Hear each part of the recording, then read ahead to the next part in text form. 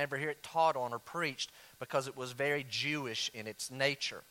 Well, today, the first 8 verses of Romans chapter 3 are going to qualify very much the same. And as you look on the screen, as you kind of look through that and listen at the same time, I'll go ahead and tell you that if you were to just read this once or twice, it would be very confusing. It would be hard to decipher and untangle. What's going on? Who's talking? Are there like 2 or 3 conversations going on within these 8 verses? And the answer is yes. And so it is kind of tough if you were to only read it once or twice. But I contend if you were to read it 5, 6, 10, 15 times, you would start to see, oh, I see what Paul is doing. Very Pauline section of Scripture. Paul loves to ask questions. I love questions. I find that questions kind of engage my mind and they kind of sharpen my conscience. Hey, how is it with you and the Lord? How's your prayer life right now? Is there anything between you and God? Do you have short accounts? Is there something that's been unconfessed since like Wednesday or Thursday? Just by me asking that, someone here this morning, it should have their conscience sharpened like, oh, wow, I haven't dealt with that. I haven't specifically confessed that between me and God. So Paul loves questions, but watch this. His are not just fabricated, made-up questions. By the time Paul writes this in AD 56, he has taught thousands of times. 20-some years he stood and taught in Jewish settings and in Gentile settings and in mixed settings. So he just keeps teaching Bible truth, things that God showed him, specially shown to Paul. And so he knows as he teaches certain truth, the typical answers. The typical questions that are brought up. Sometimes those questions are literally, no doubt, sitting in a synagogue. But Paul, if that's true, then what about this? Or maybe not quite so polite. Hey, then what about this? Or maybe even shouting him down for what he taught. Or pulling him aside, can I ask you a question after the service? And so Paul by now knows what the typical questions are. And having just taught in Romans chapter 2 some things concerning the Jews, he anticipates questions. He goes ahead and asks the questions before the reader even says them. And then he's going to head into the answer. And what you're going to find in verses 1 through 8 is probably 5, 6, 7 different questions. I believe they come under a category of 3 main types of questions that we're going to be able to put them in. So with that in mind, would you look with me at Romans chapter 3, verse number 1. If you were not here last week, I'll try to make this make sense in a moment. If you were, then you will say, wow, this is the obvious follow-up to last week's section where Paul challenged the Jews not to trust their Judaism. So verse 1, Paul anticipates. I know what you're thinking. Verse 1. Then what advantage has the Jew? Or, what's the value of circumcision? Could I add the word then? What's the value of circumcision then? Paul says, much, in every way. To begin with, now by the way, when someone says, what's the advantage? Much advantage in every way. To begin with, you think they're going to give you a long list. Paul doesn't give a list right now. He'll do that later in in Romans chapter 9. Here he centers on one main thing. Oh, much advantage. What's the advantage of even being a Jew then? What's the point of circumcision then? Much in every way. To begin with, the Jews were entrusted with the oracles of God. That's the answer to that one. Next set of questions. All right, Paul, what if some were unfaithful? They didn't have faith. They don't have faith. Does their faithlessness nullify the faithfulness of God? What if some don't believe? Then doesn't that just do away with God's faithfulness, what he said? Paul answers in verse 4, by no means. In other words, God forbid, don't ever let that be said. Don't even think that. And in verse 4 continues, Paul says, let God be true, though everyone were a liar, as it is written in the Psalm of David, that you, God, may be justified in your words and prevail when you are judged. If anyone tries to judge you, your words prevail, you will be justified. May we always see you as right, never us. So here's the next line of question. It's kind of a little different. Paul seems to take a detour from the 2 obvious sets of questions, verses 1 through 4, to a new set of questions, verse 5. It's almost as though Paul's like, hey, while we're addressing these things, let's go ahead and hit the obvious next one, verse 5. Here's their objection. But if our unrighteousness serves a purpose, If our unrighteousness serves to show the righteousness of God, what shall we say? That God is unrighteous to inflict wrath on us? Isn't that true? If our unrighteousness serves to show the righteousness of God, then isn't God unrighteous to inflict wrath on us? Paul says, I speak in a human way. That's a man-made objection, very common one. Verse 6, by no means, for then how could God judge the world? Here's another one. But if through my lie, God's truth abounds to his glory, why am I still being condemned as a sinner? If my lies make his truth abound and more obvious and seen as greater, why in the world is God going to condemn me as a sinner and judge me? And furthermore, here they're going to dig in at Paul's teaching because they know his reputation. And why not just do evil? I added the word just. And why not do evil that good may come? Paul says, as some people slanderously charge us with saying, their condemnation is just. Did you get a feel for the passage? See how it would be very confusing?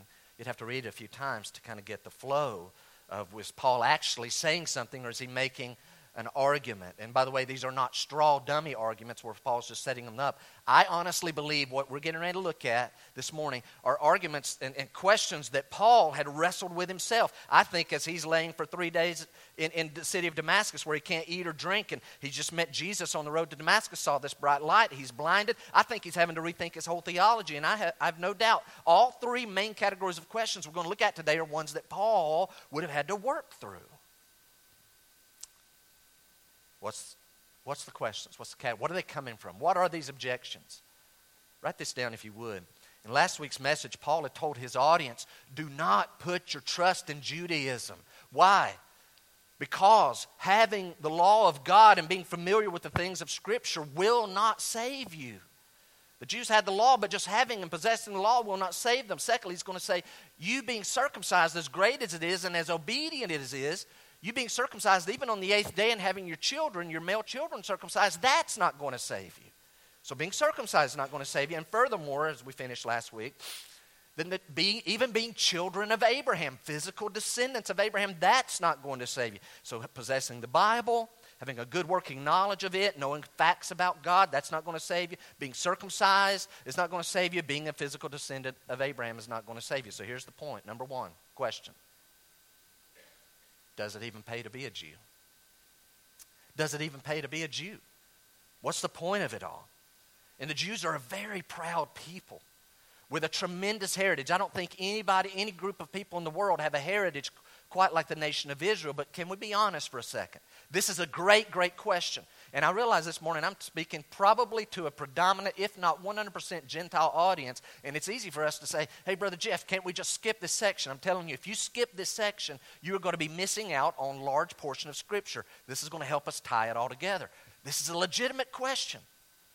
Okay, Paul, if all those things don't save us, then what advantage is it to be a Jew? Because it's hard to be a Jew. I'm getting ready to say something. I'm not talking about the country, but the nation of people of Israel, the Israelites, the Hebrews, the Jews, they've had a rough, rough time. These words very aptly describe their existence as a nation. Slavery. I don't have slavery in my past. Slavery. They've had it multiple times. We know about Egypt, but other times. Hardship. You say, well, we here in America in our 240-some years, we've had some hard times, I know, but nothing like what they've had. Almost constant warfare, slander. You're like, well, we got the ugly American syndrome around the world. I understand that, but nothing like what the Jews have had to put up with. Constantly being slandered. Why? Because they are hated. People hate them. And they don't just keep it inside. It results in persecution. I'm going to give you 3 numbers John MacArthur offers. Number 1 million. You say, what is that? That's how many Jews were killed by the Romans in AD 70 under the leadership of General Titus. 1 million. We've never had anything like that. 45 years after that, 115 AD, another 600,000 Jewish males were killed by the Romans. Why? Because some Jews in other parts of the empire were causing some uproar and stirring up some trouble. They brought in the army and killed 600,000 Jewish males and took many, many more into slavery, like another 100,000 into slavery. We've never had that. And of course, we skip a bunch, a lot. But if we just look back at the 1940s, we realize that another 6 million Jews were murdered as part of the Holocaust by the Nazi regime. We've never had anything like that. So this is a legitimate question. If these things in our heritage and us being Jew, if they don't save us, then what's the point? Is there even any advantage? Should we just walk away from it? Paul's answer is in verse 2. Look at it. What's the advantage? Much in every way. To begin with, again, you think Paul's going to give a long list, but he mainly centers on one, not all-encompassing, but one main encompassing advantage. And he uses this word, watch. To begin with, Paul says the Jews were entrusted, watch, not just given, but were entrusted with the oracles. The oracles of God. That's a word that points to the plural of the idea of the logos. Logos meaning the word. They were entrusted with the plural idea of the word of God. The words of God. Here's the point. You want to know what your advantage is? You were given the words of God when all the other nations were not given the words of God. Your main advantage is that you have the Old Testament, which is a covenant presented to you. That's your advantage. You have a major advantage. Now, here's what I want us to do very quickly. I want us to pan out in our mind. I want us to look broadly, and then we'll come back and look a little more specifically. Look at verse 2, because I'm going to make a point. Paul says, what's the advantage? Much in every way. Broad point. You ready? Like it or not. And I know a lot of people say, I don't like that. I don't believe in it. Okay, well, you're sticking your head in the sand. Here's a fact. Like it or not, some people have advantages in life. Is that true?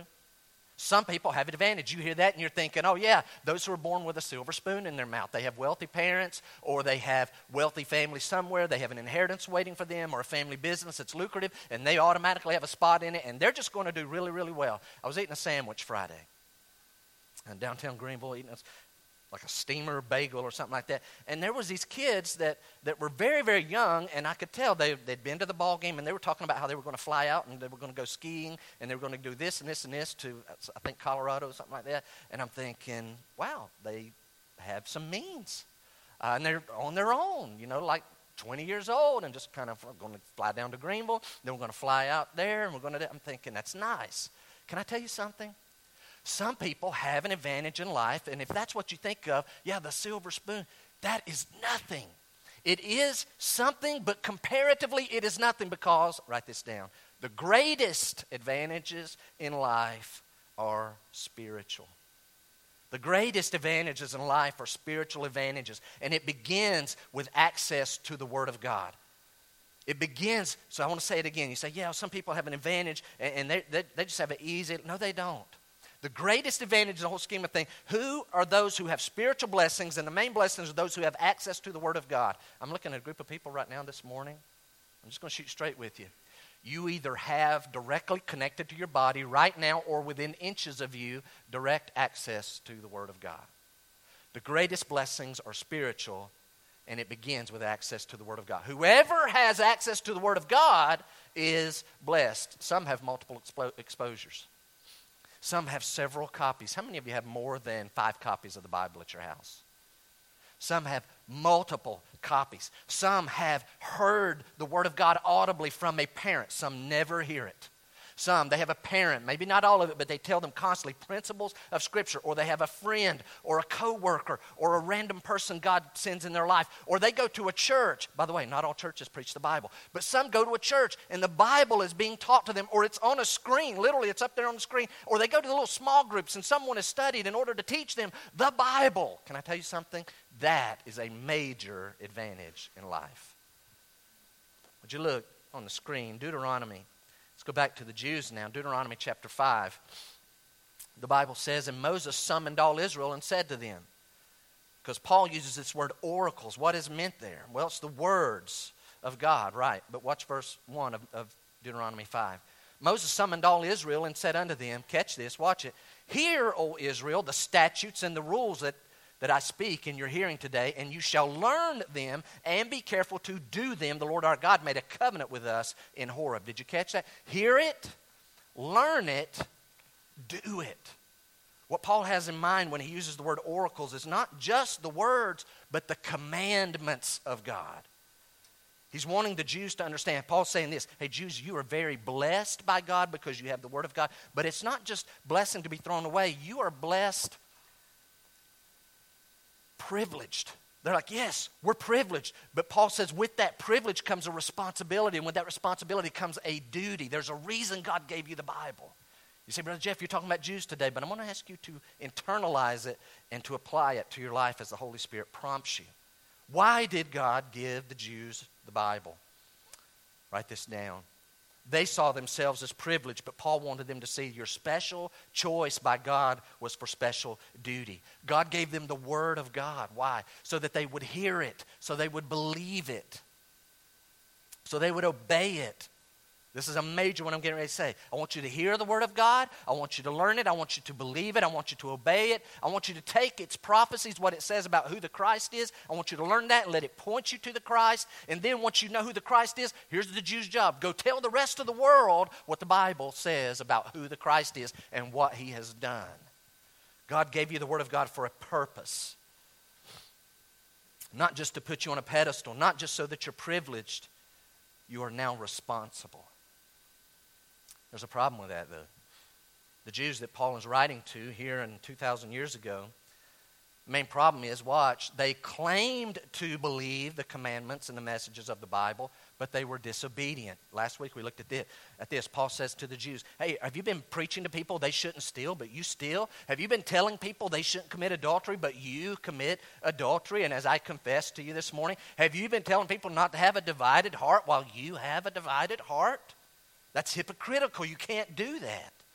So the Jews stand here like, oh yeah, we're well informed about large portions of the Scripture. We just don't obey it. And here's the other problem. They had allowed years of tradition. Catch what I'm saying. This is important. Years of tradition. By the way, I'm not against tradition. Tradition is not of itself a bad thing except when this happens. The rabbis had taught traditions of the Jews. And they took some passive scripture and they reached these conclusions that were not always accurate. So they have these teachings of the rabbis, and the Jews had put them way up on a pedestal. And the actual words of God, the Bible, the Old Testament, they had way down here. And here's what happened. It got so bad that God Himself came to His own. The Bible says Jesus came unto His own, and His own received Him not. God in the flesh comes to the Jews, and rather than using all the Old Testament signs to recognize that Jesus is the Messiah, they end up rejecting Him and crucifying Him. So they have the Bible, they don't obey it, and they don't let it point them to who the obvious Christ is. How does that happen? Tradition over Scripture. Can I tell you guys something? I want to strongly encourage. I mean this. Don't ever let me or anyone else that you have a respect for as a Bible teacher, don't let our words that are separate from Scripture ever even be in the same ballpark in your mind as valued as that which is clearly from the Word of God. Don't ever do that. From time to time, I'm going to offer you my opinion. I think this, and I think it's right to do that, and that's probably a good idea to stay away from that, and you ought to busy yourself doing that. But when the Bible says something very clearly, it is way up there, and my opinion is way down there. It's worth about 2 cents. All right? They had reached a point where what the rabbi said was valued way higher than the Word of God itself. Now look again at verse number 1, chapter 3. Verse number 1, as we close out this idea. So is there even any advantage to being a Jew? And Paul asked the same question a separate way, and I want to make a very quick point, and we'll move on to number 2 after that. Look at the end of verse 1. Or what's the value of circumcision? So here's the question. Okay, watch this. If our circumcision doesn't save us, then do we even need to do it? Do we even need to emphasize it? Help me out. I want a little quick feedback. If you were here last week, it was very subtle. It was very brief. At the end of the message, I reread last week's passage, and I kind of changed some words. I warned you I was changing them because I wanted to show an application to us today who are in the church. And I said that circumcision for the Jew was like this for Christians. What is it? I'm hearing it louder. Baptism. So here they're asking the question, hey, Paul, if our circumcision doesn't save us, is there any point to keep on emphasizing circumcision? Here's what Paul is saying. Yes, there's much advantage to it. Keep doing it. Why? If it's not going to save us, no, it's not. Will outward circumcision save a Jew? No. Will water baptism save a Gentile from their sins? Will it wash away their sins? Absolutely not. Then why emphasize it? Here's why. Because the outward act of circumcision is an outward sign of faith in God, but not just any kind of faith. It's the kind of faith that says, God, I'm going to obey you. It's almost this attitude, Lord, I don't know why you want this done, but I believe you, and my faith is the kind of faith that's going to obey you. And so if you say do this, I'm going to do it, and I'll do it to my kids, and they'll do it to their kids after them. And so, Lord, we're going to do this circumcision thing. Why? Because we believe you and we want to obey you. Now, Christian, could you imagine brand new Christian or a Christian who's been saved for a while, and they say, oh, I've trusted Jesus as my Savior. And they learn, Jesus says, now that you're saved, I want you to go public with baptism and let everyone know and go through the symbolic act of baptism. Oh, no, I'm not going to do that. Why not? I'm a little scared of water. Or I'm nervous and I'm shy and I don't want to go public in front of people. I'm just going to kind of be a secret agent. I'm going to be a secret. I'm going to be a monument. I'm just going to kind of be a private Christian. Here's what that person is saying without saying it exactly. Here's what they're saying. Just like the Jew, if they refuse circumcision and saying, Lord, I love the blessings of being your people, I'm not going to obey you though. The Christian who refuses baptism is saying, I receive Jesus as my Savior, but you're not my Lord because I know that you told me as Lord to be baptized, but I'm not going to receive you as Lord. I only take you as Savior. Something's not right. I would question, is that person, have they even received Christ as Savior? Because I think almost every time in the New Testament when you hear those two concepts about Jesus together, Lord and Savior, it is, I don't want to say for certain, I think it's always in that order, Lord and Savior. You receive Him as Lord and Savior, knowing He will be the Lord of my life. So what's baptism? It's the first step of obedience. So if a person says, hey, I'm a Christian, Jesus is my Savior, I'm thankful for what He did on the cross, I want all the blessings of heaven, but I'm just not going to go public, I'm ashamed of Jesus. Baptism is the first step of obedience in the Christian life. Question number 2. Would you look with me quickly at verse number 3 and 4? What if some were unfaithful? So let's look at the second category. Does Jewish unbelief nullify God's promises? This is a great question. This is one that Paul would have thought through himself and wrestled with and asked the Lord for the answer about. Verses 3 and 4 in Romans 3 is like a little microcosm of chapter 9, 10, and 11. Before I delve into that, I want to read a sample. This literally is just a sample of Scripture. Isaiah 44, you'll find it on the screen. Listen as I read. Just a sample. Often in the Old Testament, Isaiah's version of one of the times says, but now hear, O Jacob. Jacob was the grandson of Abraham who became the namesake of the whole nation of Israel because his name is changed to Israel. And Jacob there is speaking of not only Jacob the man, but the whole nation. Isaiah the prophet says, hear now, O Jacob, my servant, Israel, whom I have chosen. Thus says the Lord, who made you, who formed you from the womb, and will help you.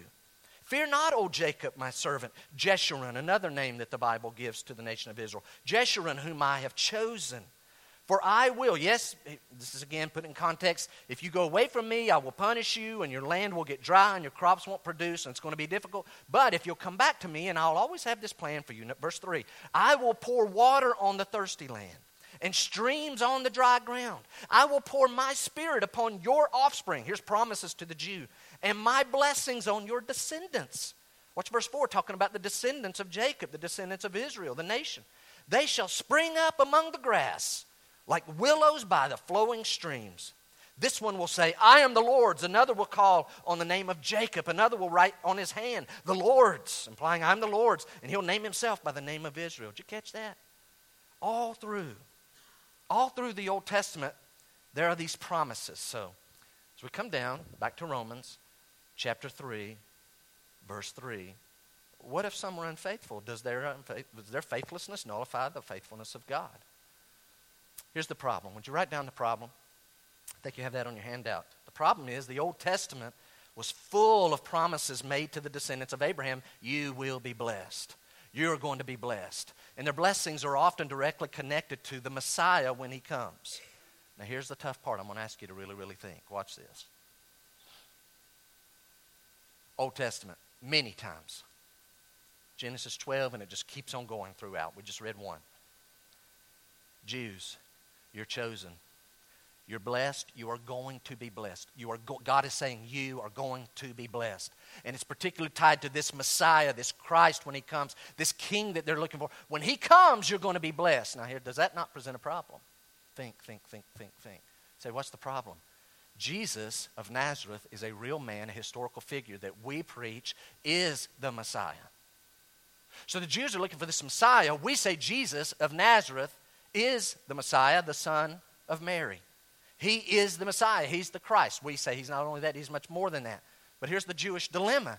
Hold on. If he's the Christ, supposedly, we Jews have not accepted him. We reject him. So that throws them into a dilemma. Either, it appears, Jesus is not the real Messiah. We were right in rejecting him, and we continue to look for another. Or if he is the Messiah and we are not putting our faith in him, we have rejected him, and we are not receiving the blessings, because the fact is the nation of Israel is not in a blessed time right now, well, then that leads to the second conclusion. God must have lied. Their unfaithfulness. One, apparently Jesus isn't the Messiah, or secondly, God's promises are of no effect. God is a liar.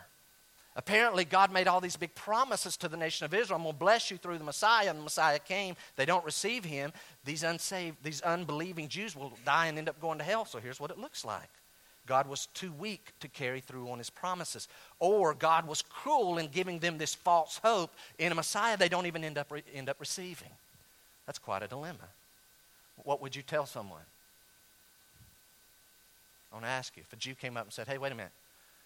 We have Bible says we're going to be blessed and it's attached to the Messiah. We agree. Say, absolutely, that's right. You all say that Jesus is the Messiah, right? Well, we don't accept him. So what does that mean? Either he isn't the Messiah or the promises made to us are of no effect. And it kind of throws us into the dilemma. Well, we're thinking, yeah, but Jesus is the Messiah. And they say, well, apparently not, because we're not being blessed and we don't accept him. What's your answer? Here's the answer Paul gives, verse number 4. By no means. Paul's answer? Here's the answer you get. Let God be true, though everyone were a liar. In other words, when God's word conflicts with man's word, God is always accurate and true. Don't believe what man says. Paul's answer is this. Jesus is the Messiah, just as God said. Well, then doesn't that mean that his promises to the nation of Israel are of no effect? Here's Paul's answer. God hasn't lied to Abraham, because not all physical descendants of Abraham are true heirs of the eternal blessings. We looked at chapter 2 last week. Look at chapter 2 again in your Bible. So that's Paul's answer. Yes, Jesus is the Messiah, but we don't accept him. Right, here's why. Not all Jews, not all physical descendants of Abraham are actual true Jews who are going to get in on the eternal blessings as true heirs of Abraham. Verse 28 of chapter 2, for no one is a Jew who is merely one outwardly, nor is circumcision outward and physical. But a Jew is one inwardly, and circumcision is a matter of the heart, by the Spirit, not by the letter. His praise is not from man, but from God. I want you to look also at chapter 9. I told you that chapter 3 is a little microcosm of what's to come a little later in chapter 9, 10, 11. Verse 6 of chapter 9. Paul says, but it is not as though the word of God has failed, but we're not being saved. Where are the blessings? God's word has failed. We've missed it somewhere. No, it's not as though the word of God has failed. For not all who are descended from Israel belong to Israel, and not all who are children of Abraham, because they are his offspring. But through Isaac shall your offspring be named. This means that it's not the children of the flesh who are the children of God, but the children of the promise are counted as offspring. Again, not all physical descendants of Abraham are the true eternal heirs of the blessings promised to Abraham. God is truthful. Can I take just a moment to apply that? You say, Brother Jeff, this is great. It sounds very theological. I'm not being edified. I want you to learn a quick point, and we're going to keep moving. There was a time in the Jewish life that these Christians and Paul himself had to grapple with these seeming contradictions. God promised this, but it doesn't look like it. But God said this, but the circumstances say something else. If that has never happened to you, be ready, it's coming. How many of you have been in a point in your Christianity where what God says doesn't seem to match what you're experiencing? Raise your hand. My hand is up. I have experienced it. If you haven't been there, I promise you it is coming. You say, what do we do? I'm going to encourage you. You'd better dig your roots deep in this truth. When God says something, those circumstances and others and life says something else, God is true. He is a God of veracity. He is dependable. He is trustworthy. He is faithful. You better dig your roots down in the light, because when you get to the dark, you'll bail out on that truth and you'll be in a real quandary. Because here's what I know, when it's all said and done, God will be seen as true. Somebody here this morning, you're saying, well, my circumstances, God promised in Hebrews, I will never leave you or forsake you. I feel like God has left me, and I can't, you talked about short accounts. I can't point to any known sin in my life, and I don't even know, I can't sense God. I miss Him. Hang in there. God will be seen as true. He may be putting you through a test. But when all the information comes in, because we are missing information, when it all comes in, God will be seen as true. Verse 5 through 8, here's the third question.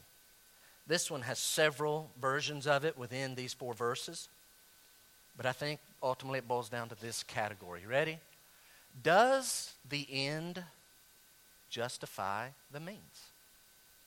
Does the end justify the means? Raise your hand if you've heard that question before.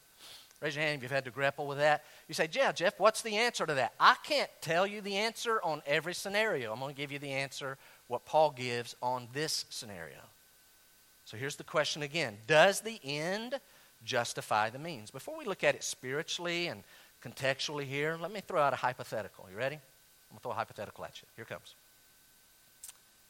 Imagine, really imagine, there's a private group of researchers. And they have a lot of money, and they have a lot of power. They secretly kidnap random people. Various ages. They need all kinds of ages to do their work. So what do they do with them? They hold them in an underground bunker. And they run tests on them for the rest of their life, however long that life may last. You say, what happens? In almost all cases, this testing, they, again, snatch them. The family doesn't know what happened. They're never on the radar again. They're just gone, not sure, but they're down in this underground bunker in some foreign land or unpopulated state. And down in this bunker, they're having tests run on them, and these tests result, picture it, in years and years of gruesome, horrific, torturous pain. Pain that results in dismemberment, grotesque, just unsightly, strange-looking mutations and growths. I mean, they're losing appendages, they're losing limbs, and yet they're growing strange things as a result of what's being pumped into them or what's being done to them. And often, death eventually occurs. But, after decades of research, they end up finding some effective treatments to dreaded diseases that's going to help mankind. And they're going to come out with techniques of how to treat diseases and medicines that have been perfected and honed and got the right amount, not too much, not too little. And people are going to say, how did you guys figure out that actually, don't worry about that. Just enjoy the benefits of our discoveries. Could you picture it? Here's my question. Was it worth it? Was that worth it? Furthermore, I want to ask you, was it right? Remember the people they kidnapped and that were tortured and had tests. Maybe it was how much pain can one person take before they pass out. Ooh, age group. Oh, okay, there's another age group. Let's run tests on them. Ooh, are females different than males? Oh, what about people that are of this and this, nationality? Let's run all kinds of tests. And they just have to go over these over and over and over. Here's all I would ask you. Remember, that was those people's one chance at life. Was it worth it? But there's this good that occurred. They found these remedies. You say, well, I got to tell you, if it ends up helping my loved one, I'm all for it. But I would ask you to flip the coin over. What if it was your loved one that was kidnapped? And you say, well, then that changes the whole equation. Right. Verse 5 through 8, there's a whole shift in the argument that is taking place.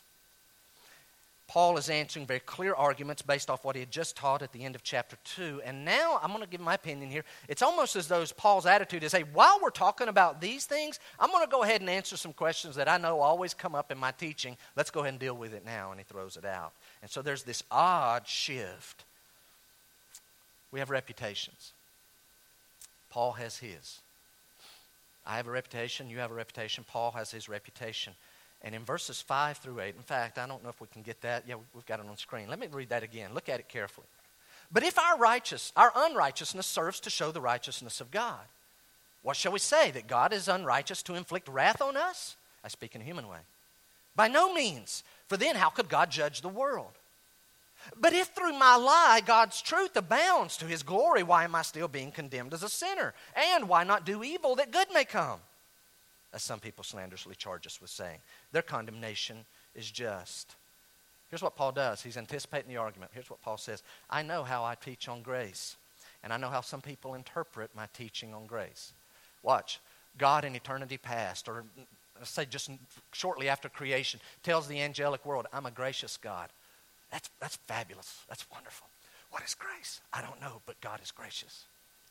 Oh, no, here's what grace is. That's where I do good things for those who don't deserve it, those who haven't earned it. In fact, I'm a merciful God. That's great. What's mercy? Mercy is when someone has sinned against me and I don't give them what they deserve. So God says he's merciful and says he's gracious, but how will we ever really know that he's gracious and merciful?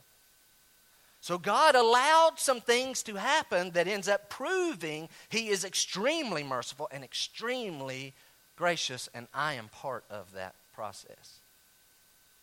And so Paul understands the argument that follows that. People take his teaching on grace and how he shows how God magnifies his grace and his mercy by forgiving sin. And so they hear that argument and they end up twisting it on him. Paul teaches that God is a gracious God. He's a merciful God. How do we know he is? He actually forgives people of their sin. That leads to a problem. Well, then if that's the case, then we should blank. So Jeff, what's the answer here? I want to share, just to kind of hone in the discussion, a personal testimony. I hope you understand it. I'm going to tell you the absolute truth. You won't know it to be truth. This is me. This is my experience. What I'm telling you is not a passage of Scripture. I'm telling you my experience that I have found to be truth. You say, all right, lay it on us. What is it? It may sound strange, but I can honestly attest from personal experience, catch this, some of the sweetest times I have ever had with the Lord followed and were in direct connection with some of my most sinful times of life. Say that again. Some of the sweetest times in my life I've ever had with the Lord followed and were in direct connection with some of the most sinful times of life. You say, can you elaborate? Yes. Some of those most sinful times of my life have actually resulted, watch this, does the end justify the means? Some of the most sinful times in my life have actually ended in me having a greater understanding of God. Maybe something I knew here in my head because I'd read it here and it's in me, but now because of these most sinful times, I know it even greater. You say, like what? That God really is merciful, that God is long-suffering, that God is kind, that God is gracious. I mean, I really, really know it. I don't just know it in my head. I find out from personal experience, God, you really are merciful. You really are gracious, but it doesn't stop.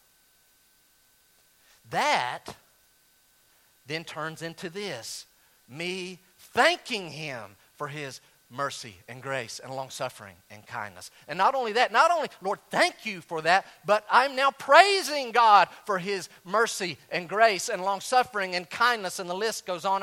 I'm praising him for it.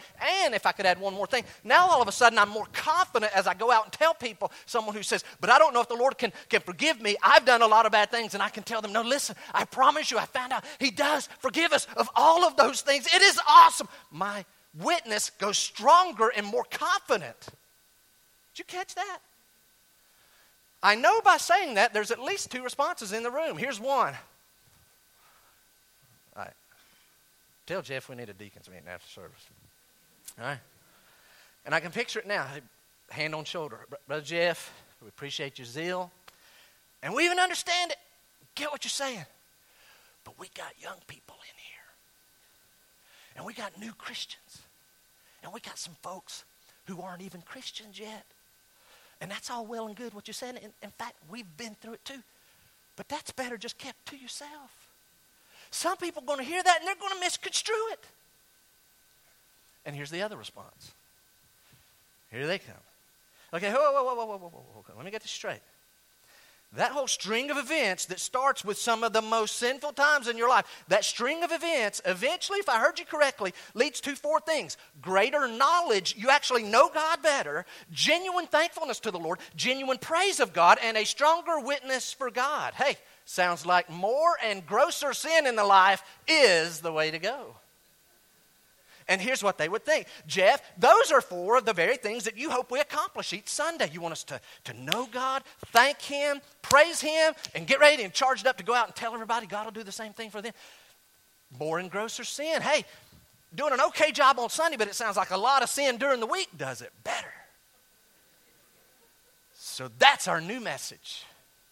Go live a vile, sinful life so that God's grace and kindness and mercifulness and long-suffering are experienced firsthand, so you can know him in that way better and praise him and thank him, and then you can really tell everybody, look, I killed 5 people this week. Whatever you're doing, God will forgive you that.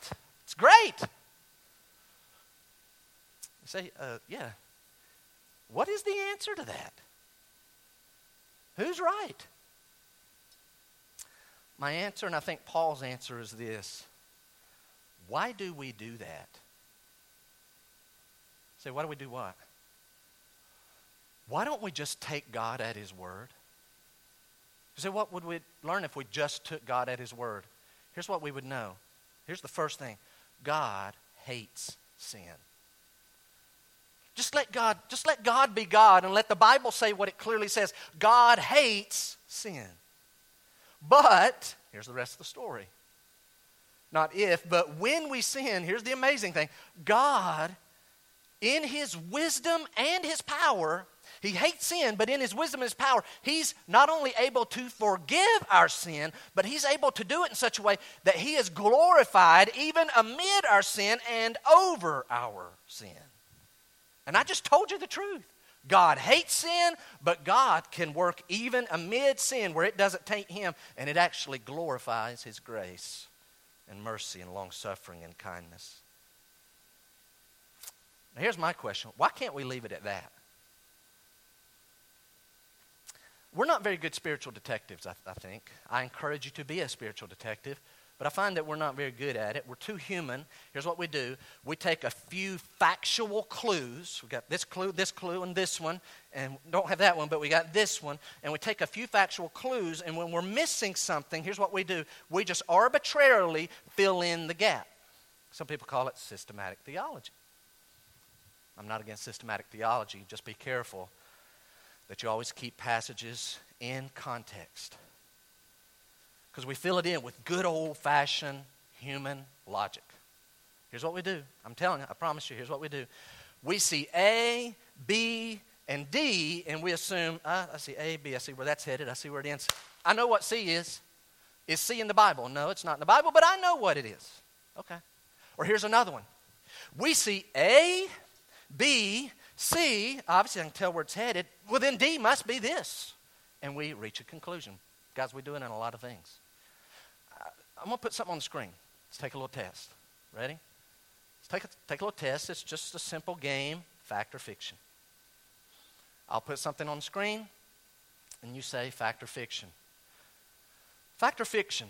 God is the creator who made all things. Fact. Boy, y'all good. 1 out of 1. God is the creator who made all things. Number 2, God knows all things even before they happen. Fact. Very good. 2 out of 2. Number 3, or we could say C. Here it comes. God made both Lucifer and Adam and knew beforehand they would both sin. That was weak. God's the creator. Yes. God knows all things before it happens. Yes. God made Lucifer and Adam and knew they would sin. Fact or fiction? Fact. God's the creator, made everything, knows everything before it even happens, made Lucifer and Adam knowing they would both sin. Next, God is thus the author and creator of sin. Wrong. Fiction. Wrong. Now, I'll tell you, does that make sense to my human brain? Absolutely. People hear Paul preach about grace and how our sin, in a strange way, it can kind of make God's grace look like he really is gracious. Look at the type of people he's even letting enter into heaven. How can he do that? I thought he can't have any sin into heaven. He hates sin. Yeah, but he dealt with their sin. But still, look how gracious. And throughout eternity, we're going to be what's called trophies of grace. So we reach this conclusion. That seems very logical, but we end up with a wrong conclusion if we say that God is the author and creator of sin. Here's why. We know from the Bible God is not the author, even though it looks like it. You say, Jeff, what's the answer? Here's the answer. You ready? We see through a glass that is muted, and we are missing some major pieces of information. Have you ever seen those blocks that are like glass, but they're muted? And you can make a whole wall, and you can see people and movement on the other side, and you can see a lot. Ooh, that one's tall, that one's shorter. Are they fighting over there? You see all kind of things, but you're missing some key piece of information. Here's the key. God sees everything clearly, so you say, what do we need to do? Here's what we need to do. God doesn't give us all piece of information, so I want to encourage you, find out what God says clearly and dig your roots deeply in there. And when God doesn't say something clearly, you can form your opinions. That's fine. But if your opinions go against the clear teaching of Scripture, your opinion was wrong. Maybe your opinion doesn't go against the clear teaching of Scripture, and maybe you kind of build a life standard or a principle off of that. That's fine. But you can't go imposing that on someone else. That would be your thing. What we can preach publicly and passionately is the clear things the Bible says, which I return again. Look at your last note that you wrote. Here's what we know. God hates sin.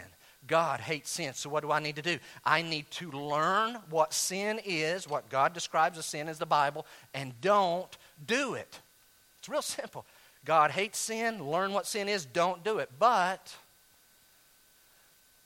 Jeff, we all have sinned. Right, here's the good part.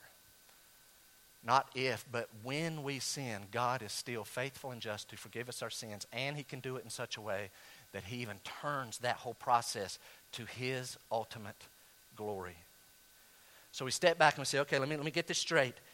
So is it okay for us to have lives full of sin? For a good purpose, we're going to show how wicked a person God lets into heaven, and He'll really be magnified. Wrong. Don't wallow in sin. Sinning intentionally and making light of sin and lowering the bar of righteousness is never the right answer. Would you very quickly look back at verse 5? Look back at verse 5. Here's another slight little version. Paul says, but if our righteousness serves to show the righteousness of God, what shall we say? God's unrighteous to inflict wrath on us? I speak in a human way. By no means. For then, how could God judge the world? But if through my lie God's truth abounds to His glory, why am I still being condemned as a sinner? Can I interpret that very quickly? Here's what the theoretical argument is saying. Hold on, time out. Okay, watch. God's grace is magnified even over my sin, true, and God's truthfulness is more clear when it's placed beside our untruthfulness. Sometimes we tell bald-faced lies. God never does that. Sometimes we say things by accident. That's not what, you really said it, I promise, it's on tape. I did say that. I promise that's not what I meant. Okay? God never does that. Or we say things and things change. The conditions change and we end up mistaken. I said I'm going to be there at 2:30. I don't make it till 5. Hey, I really meant to be there at 2:30. Something changed. Never happens with God. Or sometimes we just intentionally deceive people. God never does that. So here's the argument. Hey, God's righteousness almost needs our unrighteousness to show how good it is. So here's the Jewish argument. Ready? Isn't our sin kind of serving a good purpose? And if it is, how can God judge our Jewish sin? You know what Paul says? Your thinking is so corrupt.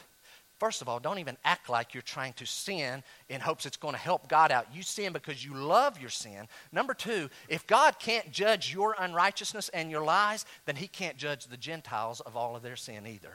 Don't twist God. Don't try to put God in a little box. Well, hey, all we're really doing is in the end glorifying all these attributes of God. He can't judge us in the end. And there's a lot of people who believe that. That is not a made-up argument. My last thought for the conclusion is verse 8. Look at it very quickly. Why not do evil, that good may come? Hey, Paul, I've heard you teach and preach before. That's the natural conclusion. Paul says, as some people slanderously charge us with saying, and then he says, their condemnation is just. Can I tell you something? If Paul were here this morning and someone tried to offer that, well, why don't we just commit sin on purpose and just take advantage? I'll just claim 1 John 1:9 in the morning and I'll just wallow in sin. You know what Paul says? You make light of sin, you're probably not a Christian. Paul would say, don't ever take my teaching on the grace of God and the eternal security of salvation. We can never lose it once we have it. I can never lose it. Well, then I'm going to go out and live any old way I want to. If that's your attitude, you're probably not a Christian. If you're making light of sin, you probably have no spiritual life. You don't have the life of God in you. And your condemnation is coming, and your condemnation is just. I conclude with this thought. Big picture again. Let's pan back out. Say it out loud when you think of it. Paul said there was one major advantage the Jews had. What was it? They had access to the Word of God. And that is great. Can I leave you with this thought this morning? You here today have more advantages than they had in the first century after Christ. You say, why is that? Because who here has a copy of the Bible with them? Would you hold it up? If it's on your phone and you didn't bring a paper copy, if it's on your phone, that still counts, or your tablet, whatever it is. Look around. And we've already earlier acknowledged that many of us have multiple copies. I have like several in my office right down there. If you don't have one, we'll get you one. Right? Some of you are like, man, I paid $30 for this. Or I paid $70 for this. This is so cheap. Do you know why we have this? And they didn't, because there was this thing that was invented around 1500 called the printing press that I contend is one of the 5 greatest inventions in the history of the world that changed the world. They didn't have an individual copy. Something else I want to show you. Would you find the end of Malachi real quick? Those of you who have your Bible, I just found it right there. You see that? This is what they would have had at some synagogues, this section. They didn't have all of that. You see that? They didn't have the New Testament, and I'll go further. They didn't even have the Holy Spirit. Can't explain it, but the Holy Spirit is on earth ministering in a unique way today that, frankly, I believe, I'm telling you this morning, you live in the best place and the best time of any civilization of people that has ever lived in this world. Graceview. 2017, South Carolina, Anderson, sitting here today. You have the greatest spiritual blessings that anyone has ever had in the history of the world. Why? Because you have access not only to a Bible, but you have access to the truth of the Word of God explained to you. Here's my last thought. If you fail to take advantage of what the Scripture says, then you of all people will be most miserable throughout eternity in hell, because you rejected the great blessings of God and snubbed your nose at it and said, I love my sin, or I'm too lazy, or I don't want to get my Bible out, or I don't want to pay attention when somebody's explaining the truth I need to hear for eternity. You will be sorry. Paul says you have the oracles. I'm telling you this morning, you have the Old and New Testament in your own language, an individual copy with the Holy Spirit to convict you in your heart of what it says. Would you bow your heads just for a moment? Heads bowed.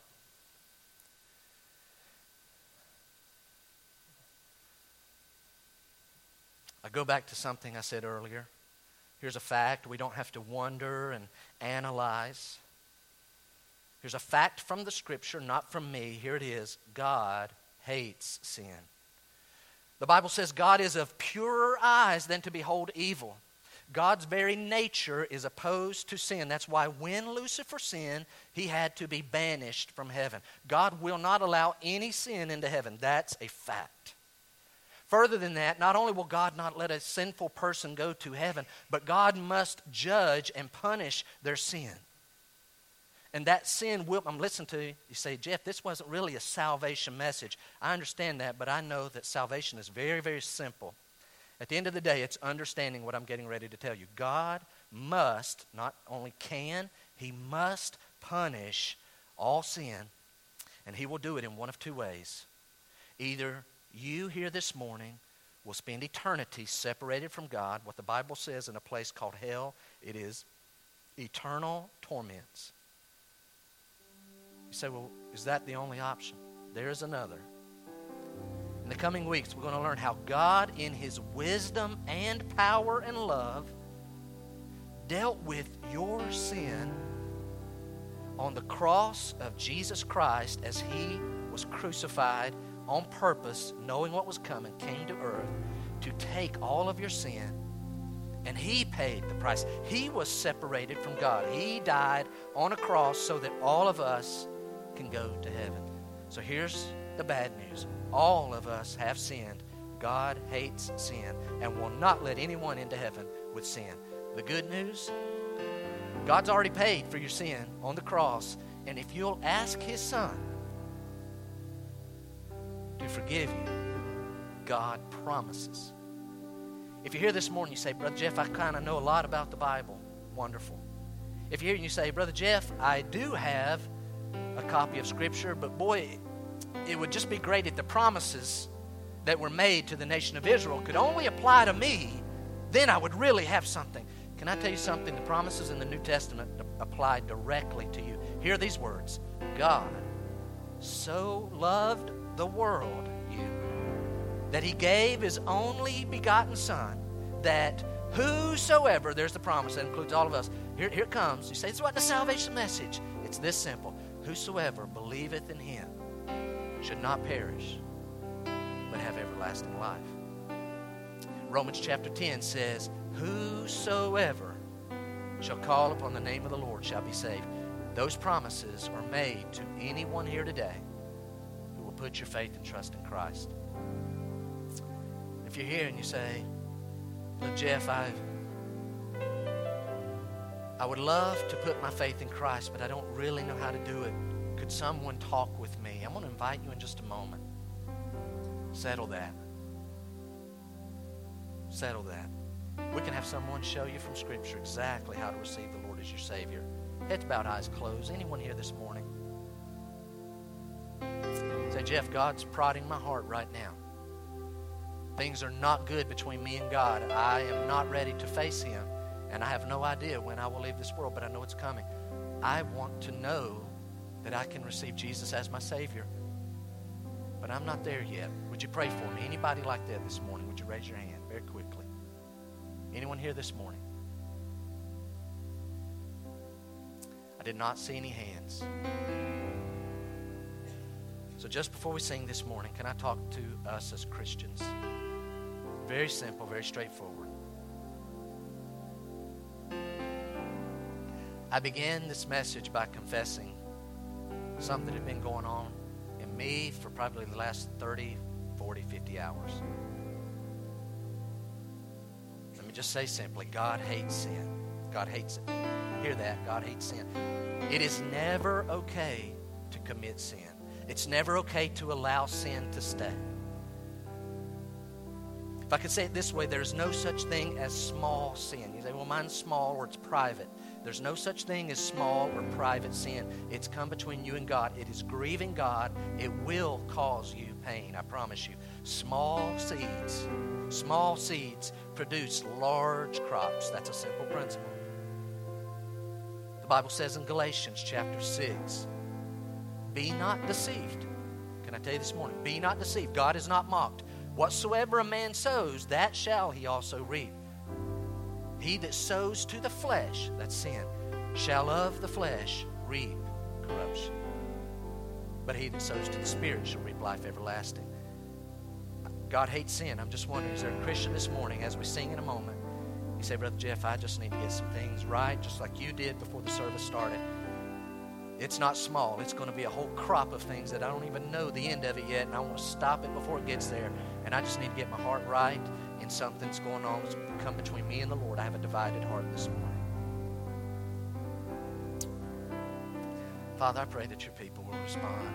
Lord, I know this has been an unusual message. Lord, I ask you again, I ask you again, Lord, just apply these principles. I know we've talked about Jews today. So, Lord, let us not just have a greater understanding and connectivity of Scripture, the Old Testament, the New. Lord, I pray that your Holy Spirit will bring some truths and individually apply them to us so that we, Graceview, this morning will keep very short accounts between us and you. And Lord, if anyone needs to respond, Lord, if they just need to come pray alone, let them do that. Lord, if they want to just talk with you and confess there in the seat, that is fine. Lord, you just talk to us as individuals and let no one leave with anything between you and them this morning. I pray in Christ's name. Would you stand?